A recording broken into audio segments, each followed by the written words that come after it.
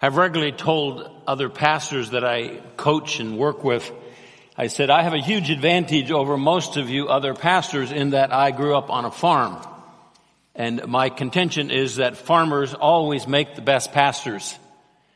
And the reason is because they understand the balance. Paul said it this way. He said, I planted the seeds and Apollos watered the seeds and God caused the growth. But any farmer knows that if they don't plant the seeds and if they don't water the seeds, God isn't going to make the corn grow. There's the balance. There's a partnership in what we do between our responsibility and what God then does. And there's a lot of people in ministry that I hear them say things like, well, it must be God's will that our church is small. Because if he wanted to, he could make it grow. And I think to myself, he probably wants it to grow, but he's not going to make it grow if you don't plant the seed, if you don't water the corn. That's just the way it is. And so in the 90s especially, starting I think with about 1989, I started going to 3, sometimes 4 church seminars a year. And they're churches like ours all over the country that put on a 2 to 5 day seminar. Now the only churches that do that are churches that are growing because that's the only kind of church people would go to their seminar on. And so I would go to those various churches and go to the seminar and learn principles of growing corn, as it were. And so the thing about when we were dairy farmers, we would get a little piece of paper every month that had all the farms in the Northwest ranked top to bottom on milk production. Now, if you wanted to know how to do a better job running your dairy, you didn't go to the one that was on the bottom. You went to the one that was on the top because they were on the top for a reason. And so now there are dozens and dozens of organizations that what they do is they study growing churches. And they ask the question, why is this church growing? There's always a reason.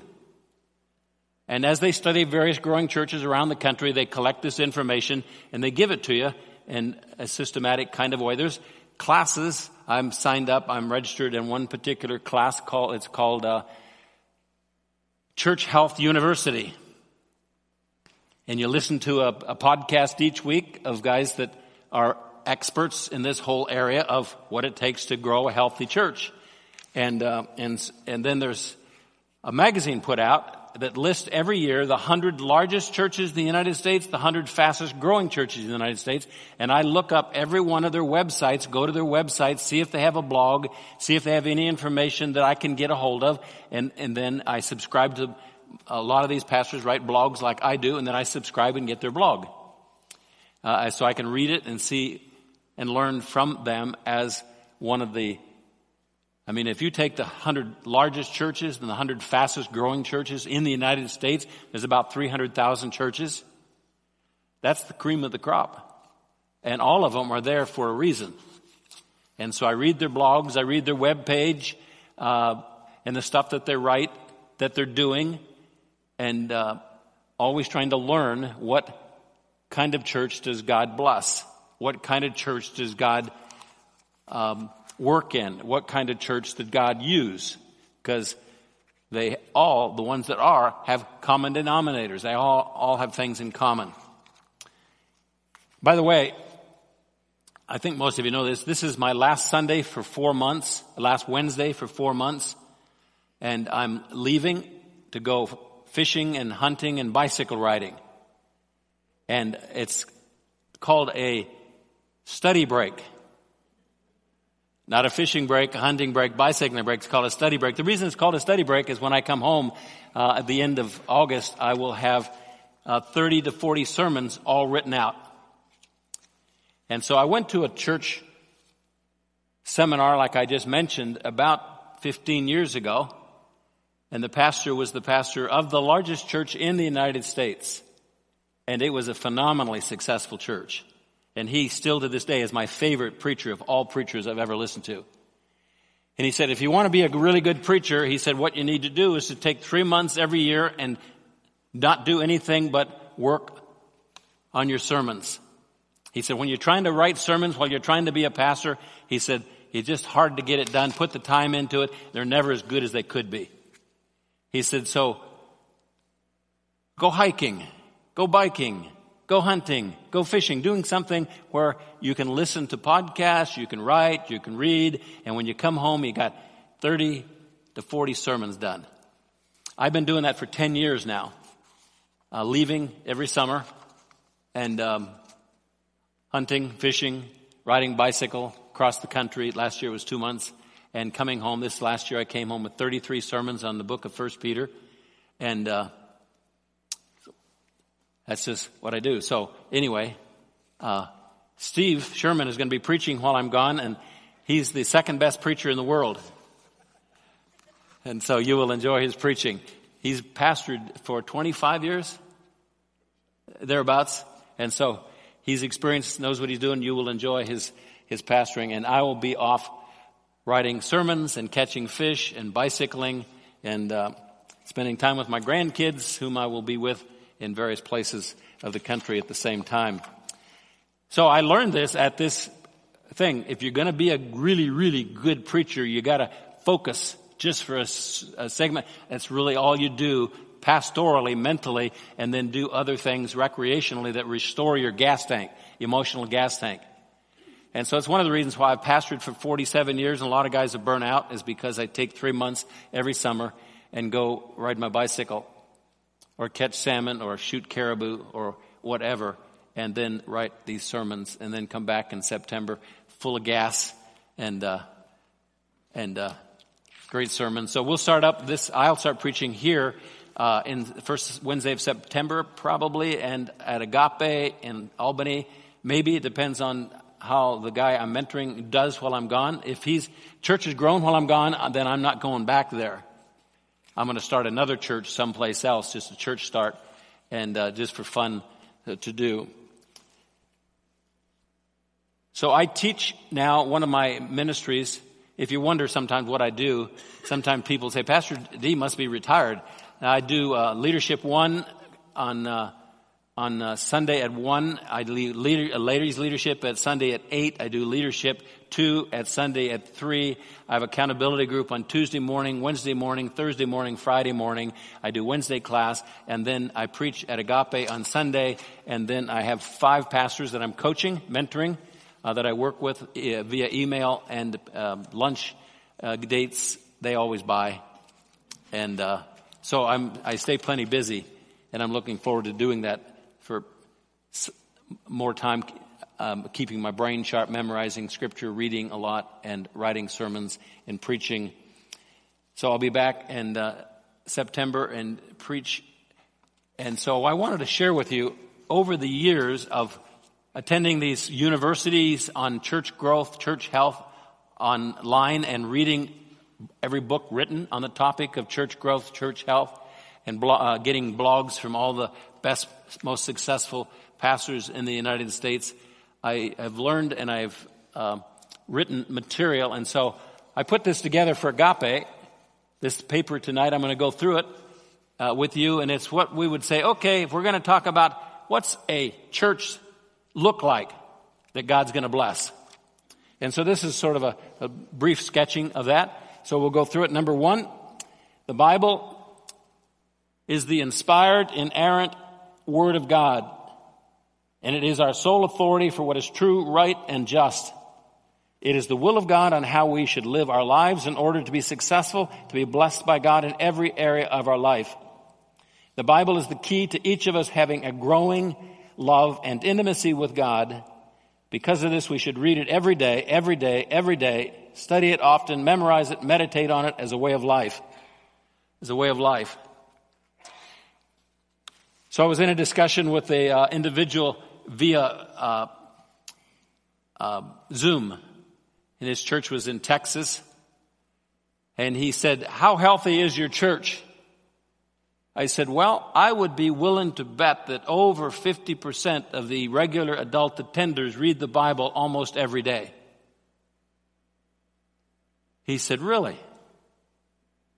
He said, I've been pastoring for 42 years. I have never yet heard of a church where 50% or more of the adults read the Bible every day. Are you sure that's true? I said, well, I haven't done a survey, but I talk to a lot of people. I have a lot of accountability groups. I do leadership class. And as far as I can tell, it's pretty much every day for a high percentage of the adults that attend JBC. He said, if that's true, he said, you have got to be like the healthiest church in the United States. I said, I'd agree with that. God's Word is our authority. That's what we do. We live His Word. We study His Word. We use that as our standard. I was preaching at a church and I was talking about bitterness and the consequences of it. And there was a lady in the congregation who took great issue with me. And she talked about her dad who had committed all kinds of, I think I probably shared this story with you before, all kinds of bad things against her. And she said, you expect me to forgive him? I said, nope. Nope, if it were up to me, I'd blow him up, shoot him, torture him. But I don't make the rules, God does. And so what I do is I teach you what the Bible says. And if you want to argue with that, you don't argue with me, you argue with God. But God's God, He's in charge. He made everything, made everybody. He can take the breath out of you in a second, you'll be a pile of dirt on the floor. He can fill you with joy, give you peace. And God's the one who said, you forgive anybody of anything because I forgave you. So that's the rule. Follow it.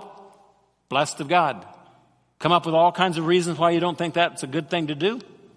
That's okay with me. You do what you want, but you won't be blessed by God.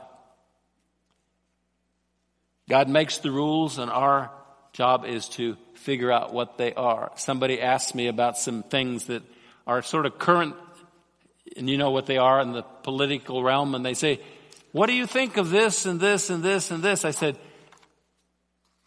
you want me to tell you what the Bible says? That's what my standard is on all those issues. It's not what the vast majority of people say. It's not what politicians say. It's what the Bible says. The Bible is my standard for life. It's the rules. God makes the rules. You can violate the law of gravity if you want. You can say, I don't believe in gravity. Jump off a big cliff if you want. But the fact that you deny the existence of gravity won't save your life when you hit the ground. And so there's all these things going on in our culture today where people are saying, this is right, this is wrong, this is okay, this is okay. And God's the one who makes the rules. He's the one who blesses. He's the one who disciplines. He's the one who withholds blessings. God is the ruler. He is the rule maker. And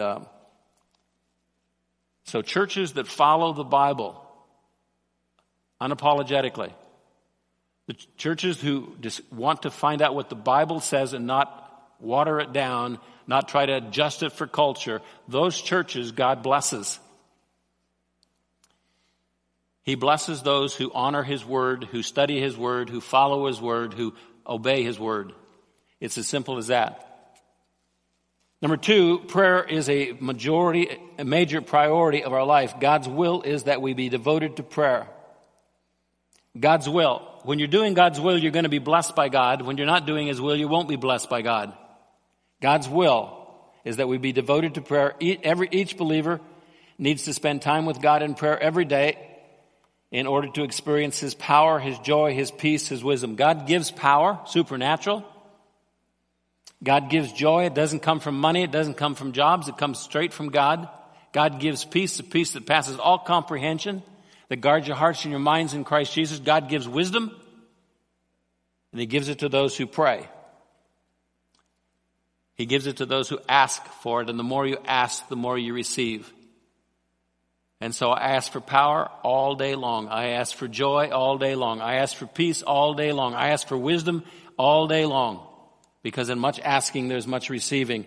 Husbands and wives will have a much better marriage if they pray together at least several times each week. That's a basic law of God. You can violate that one if you want. The church, the body of Christ, our church, Jefferson Baptist Church, will function in unity and love and be powerfully used by God to reach the lost, make disciples if they pray together as the army of God. Much prayer, much blessing, little prayer, little blessing, no prayer, no blessing. So as these church scientists go all over the country and investigate churches that are growing,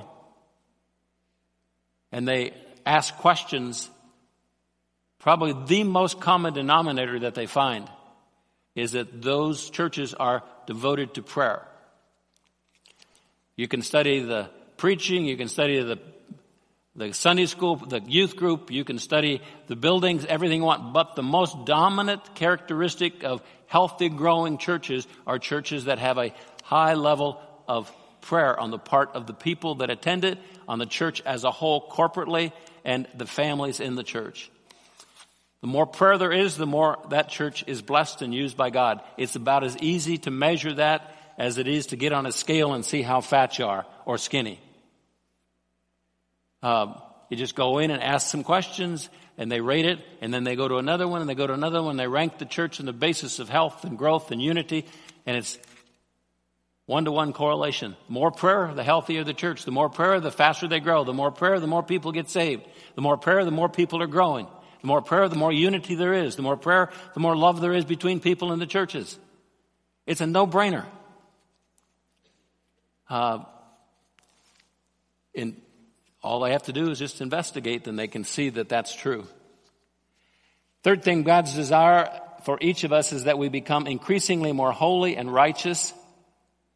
As a church, we need to pursue righteousness, examining our own life, confessing all known sin to God. As a loving church family, we need to pray for one another, encourage one another, hold each other accountable as we pursue holiness together. In the process of pursuing holiness, we will forgive anybody of anything because we have been forgiven by God. So in the process of pursuing holiness, we don't become self-righteous. We become increasingly more humble as we recognize that as we pursue it, God working in us causes us to become like Him in character. So there are a lot of churches, who make a big deal out of grace. You're saved by grace. God is a loving God, and He extends grace. They make a big deal out of grace, and they don't emphasize very much at all the pursuit of righteousness or holiness. You're saved by grace. Period. So if you go to those churches, what you hear every Sunday is a salvation message. Jesus died for your sins. Believe Jesus and you'll go to heaven. Okay, let's take the offering. Next Sunday, Jesus died for your sins. Believe and trust in Jesus. You'll go to heaven. Okay, let's take the offering. Next Sunday, same thing, same thing, same thing. It's like after a while, hey, preacher, I'm already saved. Let's hear something else. Pursuing righteousness is really not under the umbrella of their purpose as a church. And so you've heard me say this repeatedly over and over and over and over again. What you are in character, the day you die, the day you enter heaven, the day Jesus comes back, that's who you are. That's who you are. Life has a purpose. The purpose is to grow. And who we are in character the day we step into glory is who we are. God's not going to zap us. If He were going to simply fix us when we stepped into glory, life is a farce. It has no purpose. The purpose of life as a believer is to grow, to become holy, so that we are like Him when we get there, and He will enjoy us and we will enjoy Him because of our character being the same. You'll still go to heaven with the character of a baby, but your experience when you get there won't even be close to the one who is grown in character. The glory that the person receives from Christ, who is like him in character, the fellowship they experience with Christ will be so much higher than the one who enters into heaven as a baby in character, because all that they really heard about was, believe in Jesus and you'll go to heaven. And so grow, grow, grow. Pursue righteousness, pursue holiness. It's what the Bible is about. It's what it teaches us repeatedly, over and over and over again. Number 4, every church naturally, easily becomes ingrown. That is, the focus of most activities in the church become the health and success of the people in the church to the neglect of reaching the lost. Jesus has commissioned us to be his ambassadors, his witnesses. The church is God's only method of reaching lost people. The Holy Spirit indwells every believer to give us power to be his witness. The number one reason churches become lukewarm and dead is because of a low priority in reaching lost people. So these guys that are the professionals that write the books, that do the teaching for pastors on how to have a healthy church, they go in and ask questions. They measure every category of the church. And churches all will fall on a 10-to-1 plane, 10 high priority on reaching lost people. 1, if God wants them to get saved, he'll get them saved. We don't have to worry about it. A lot of churches in that camp. God will save who he wants. We'll just do church. And I'll pray for your arthritis and you pray for my arthritis. I'll pray for your kids and you pray for my kids. I'll teach your kids, you teach my kids. And we just have a nice, cozy church family, meeting each other's needs. It's quite comfortable. Lots of people like churches like that. A church that is not pursuing the lost will not be a church that God blesses. It will not be a church that God uses. A term that's kicked around a lot today is spirit-filled churches. Oh, that church is really spirit-filled. What they tend to mean is that they really have a hot worship service where everybody gets kind of cranked up emotionally. The question is, does that equate to a righteous, holy lifestyle in the week, a healthy marriage, good kids, and people who are reaching the lost? So the best definition of a spirit-filled church is a church is doing what the Holy Spirit gave them to do. You will receive power when the Holy Spirit comes upon you, and you shall be my witnesses. And if we're not choosing to be a witness for Jesus, then the Holy Spirit in us, he was given to us primarily to give us what we needed to be effective as witnesses for him. And when we choose to be a witness for Jesus, the power of the Spirit works in our life. When the church chooses to be a witness for Jesus and to reach out to people who don't know Jesus, the power of the Holy Spirit is going to work in that church. And everybody in the church will sense it and feel it. It'll make a huge difference in all the lives. That's a choice. That's a choice churches make, people make, because the natural thing left to itself is we become self-centered. Individually and collectively as a church. A lot of ingrown churches. A lot of ingrown churches.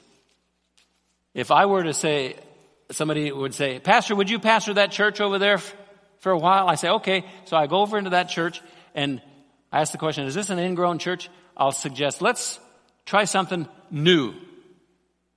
Let's make a change. Ingrown churches have a motto. We've never done it that way before. We don't want to do it if it's new.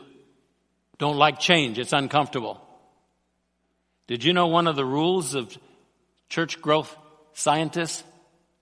The more a church changes, the faster they grow, as long as they can maintain unity. The more a church changes, the faster it will grow, because culture is changing. The average non-church person doesn't reject a church's savior, they reject the church's culture. Because their culture in the churches is different and they can't fit in. So churches that are changing, adjusting all the time to the world that they're living in, they're trying to reach, those churches grow. But people in the church that like comfort, like things the way they've always been, we're not going to change. Sometimes we'll make changes here just for the sake of making a change, just for the fun of it, just so you don't get used to things. Change is good. The more change there is, the faster the church grows. We need to reach the lost. And ministries that we start need to be, a high percentage of those ministries have as a goal to reach the lost. Somebody said, why do we do trunk or treat? We're trying to honor the devil? No, we're doing trunk or treat because the world does trunk or treat, and we're giving them a place to come that's a lot safer than the streets. But while they come and get candy, they come on our campus and they see our buildings, they see our gym, and they go in and get free hot dogs. And the probability of their coming back to church just moves up a notch. Why do we do the sportsman show anyway? That's just a bunch of guns and fishing rods and boats. There's like 5,000 people went to that sportsman show, wandered around. There was Jefferson Baptist Church there. There was people with Jefferson Baptist. It's just a buzz. Just creates it sends a message. And so if somebody's thinking, I need to go to church, they're going to come to church here. And so we have lots of ministries that have as the purpose to plant seeds and to attract people to Jesus Christ. Number 5, the Great Commission given by the church by Jesus is to go and make disciples. Go and make disciples.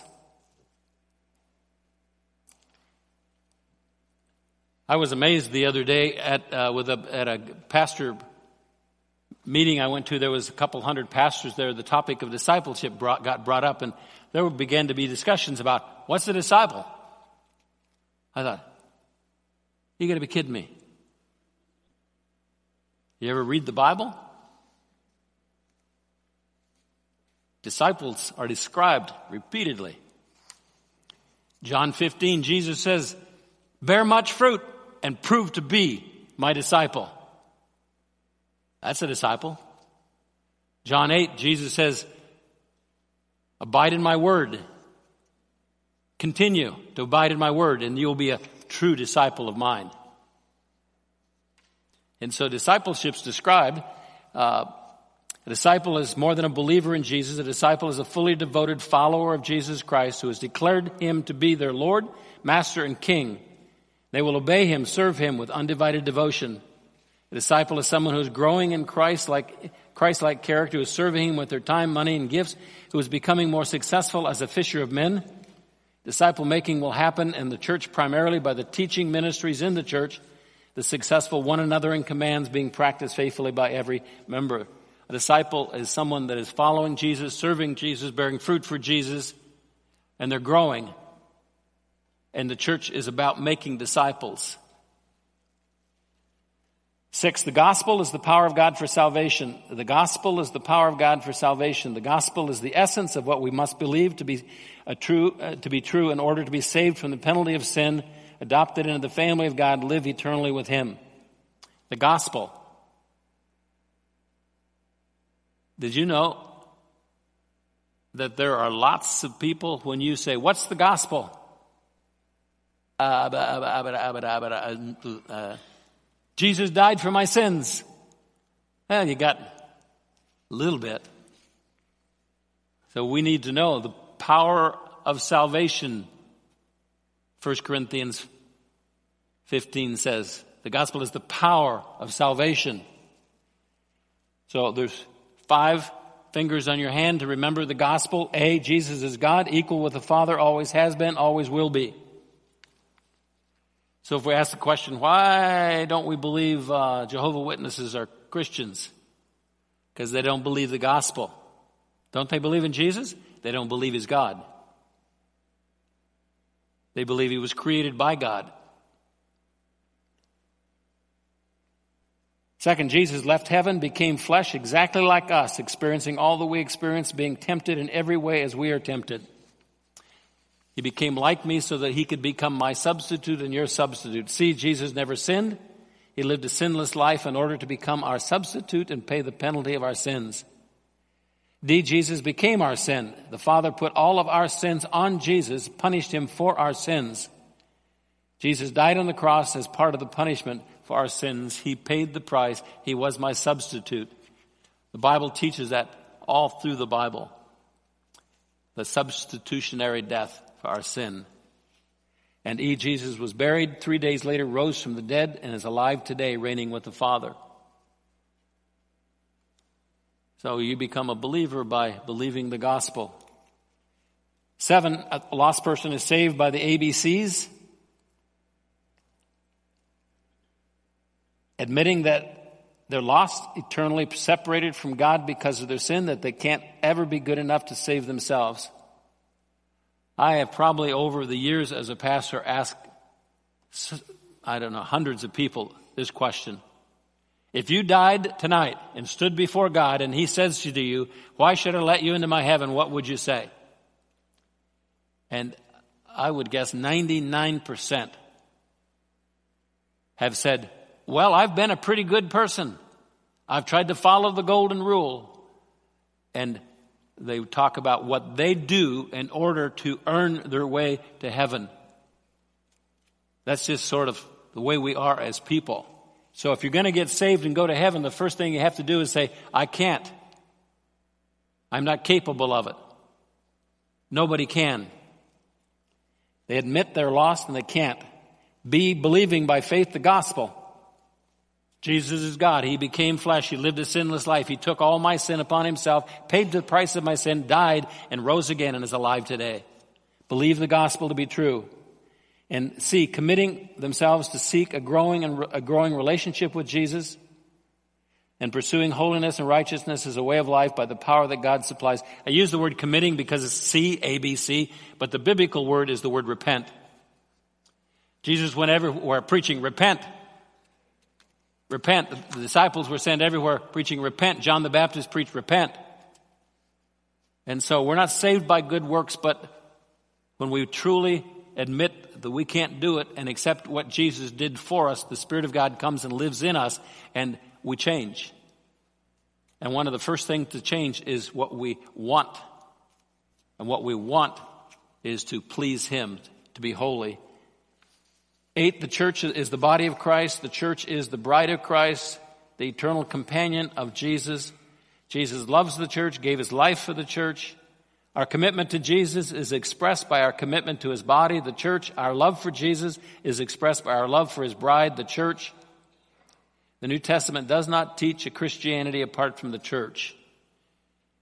So when you go all over the United States and you make appointments with pastors and church boards and you interview them to find out what they do and how they do it, and you do this hundreds and hundreds of churches, and you begin to take the growing ones over here to find the common denominators, the plateaued ones here, common denominators, declining ones over here, common denominators. Did you know that 87% of the churches in the United States are plateaued or declining?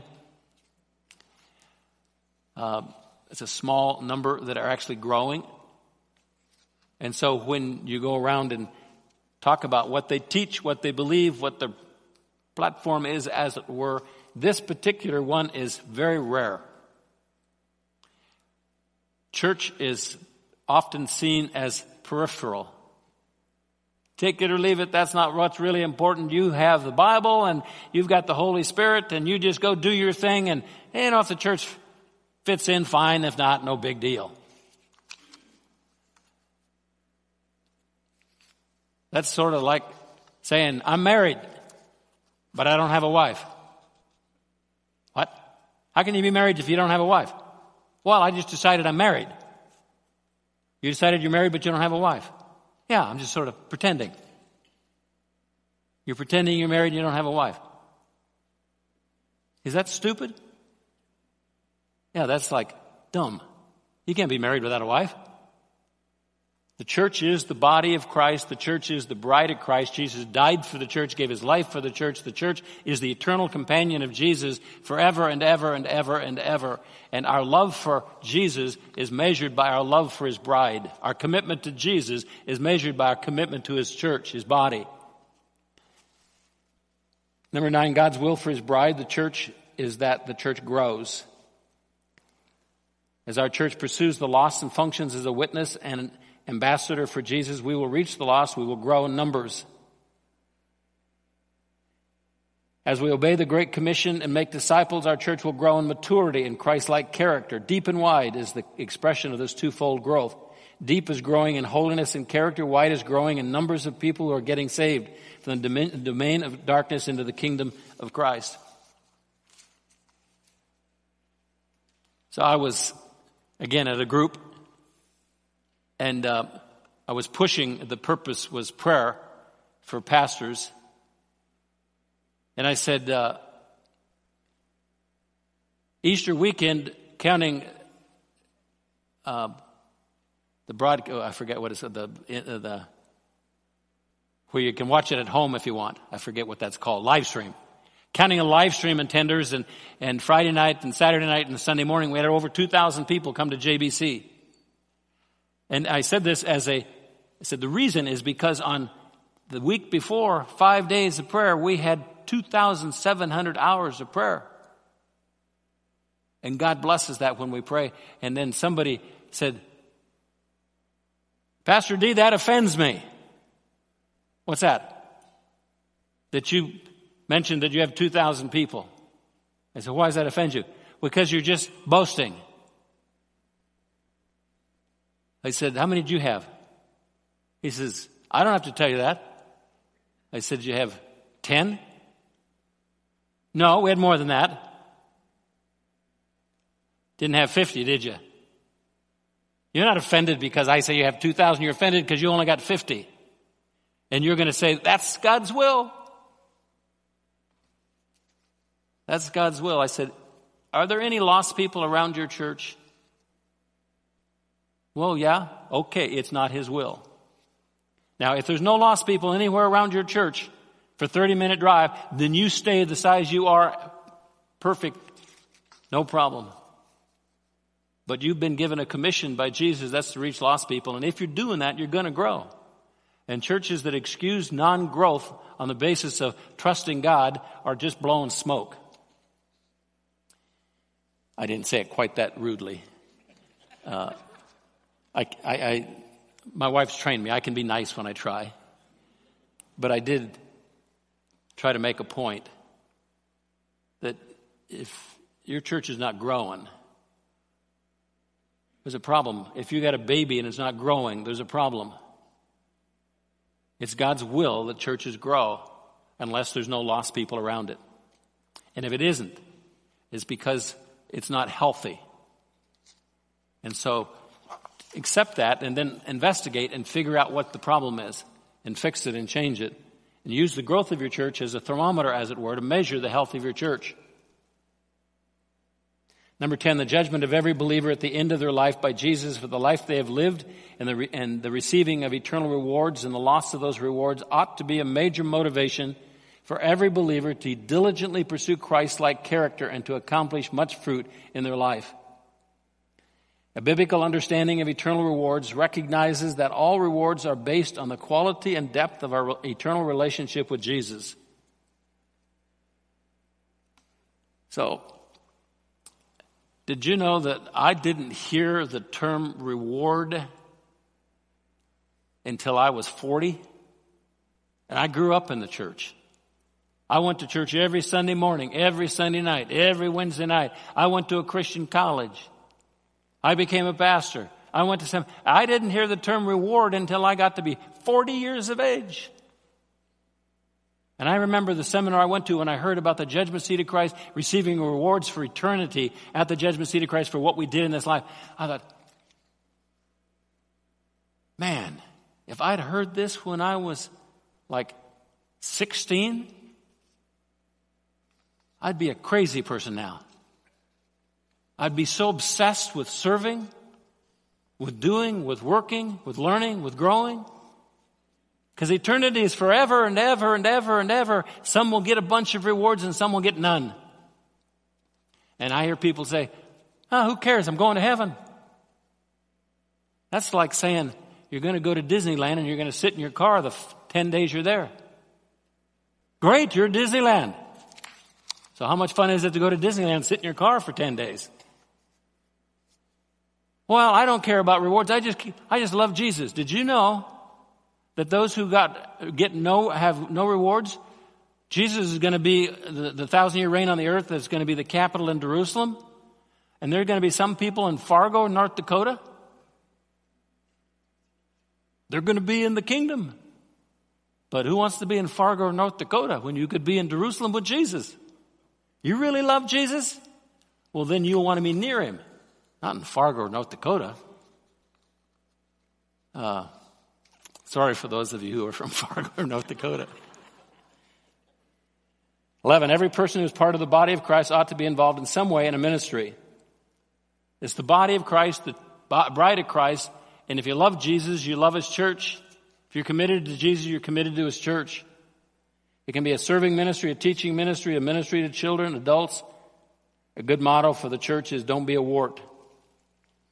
Wart is part of the body, but it doesn't do anything. It looks ugly. I've had several people say, Pastor, I'm doing what I'm doing because I don't want to be a wart. Good man. Way to go. 12, goals are good. Goals are good. A goal is a statement of repentance. I'm going to change. I'm going to grow. And you describe what it is. A goal is a statement of faith. A goal is a statement of what we believe is God's will for our lives individually, corporately, as a church. As a church, we'll set goals, promote goals, pray for those goals, work towards the accomplishment of those goals together. So if I get 500 pastors together and I say, what's the number one requirement to be a good leader of your church? And they will say to a person, vision. Good leaders are visionary. Next question. What's that mean? I remember when I started studying visionary leadership, I came to the conclusion after going through one seminar that I had to smoke marijuana in order I could have this vision. I didn't have a clue what that was. And then I kept studying it, and I came to the conclusion all vision is it's sort of like, let's go to Israel together. Y'all want to go to Israel? I'm paying. I got a lot of money, and I'm going to pay everybody's way that wants to go. If you want to go, you got to take 10 days off of work, whatever, to go to Israel with me. Okay. We're going to leave on this date, and we're going to come home on this date. And when we're there, we're going to go see a dairy. Yeah, they have the best dairies in the world in Israel. And or we're going to go swim in the Dead Sea too. We're going to climb up to the top of Mount Masada. We're going to go in the old city and do some walking tours. Now, I'm telling you about what's going to happen in 6 months. What is that? That's vision. We're going to do it together. And so good leadership is visionary leadership, and they simply say, this is what we are going to do. This is our goal. This is our goal. Next week, next month, 6 months, 1 year, 2 years, 10 years, 20 years, this is where we're going. This is where we're headed. This is what our dreams are. So good leaders are setting goals and teaching people how to set goals. And you all are setting goals, right? You're setting goals for your Bible reading. You're setting goals for your prayer life. You're setting goals for your ministry. You're setting goals for how many fish you're going to catch. What you want in the future is what you make a goal for. What you want in the future you believe is God's will for you, and you make a commitment on paper. That's a goal. And so when I tell pastors, our goal is to grow 10% a year. Well, what if God doesn't want you to grow 10% a year? Why wouldn't he? Why wouldn't he? If a farmer growing corn decides to increase his yield by 10% and goes to a farmer who's getting lots more corn than he is and finds out, why are you doing that? And does what he does, God has no problem with making corn grow for guys who follow the principles and the rules and the guidelines on how to grow corn. And he has no problem with increasing the growth of a church where people discover what makes a church grow. How does it become healthy? What prompts God to bless that church, to use that church? Well, there are plenty of churches around that are being blessed and being used and are growing. Just find out and do them. And then we'll make a goal to become that kind of church. So it's not rocket science, really. But it does require some level of humility to look at somebody who's doing it and then use them as a model. And not to think that I can do it by myself with no help from anybody else. That's the best formula for failure I know of. So that's our values, because they're the values of the Bible, and they're the values that God blesses, and they're the ones, the churches that he uses. So I wrote this primarily for Agape because I'm leaving and Preston's taken over for 4 months, and I want to say, this is where you want to go. This is who you want to become. Become this kind of church, and you'll be blessed as a church, and you'll be blessed as a people in the church, and you'll experience God's blessing in your life. But his blessing is conditional. He says, how blessed is the person who does this, and we do what God says, and he blesses us, and he uses us, and we bear much fruit. And someday we'll stand before him at the judgment seat of Christ, and he will say to us, well done, good and faithful servant. You've been faithful with a few things. Hey, come on into eternity.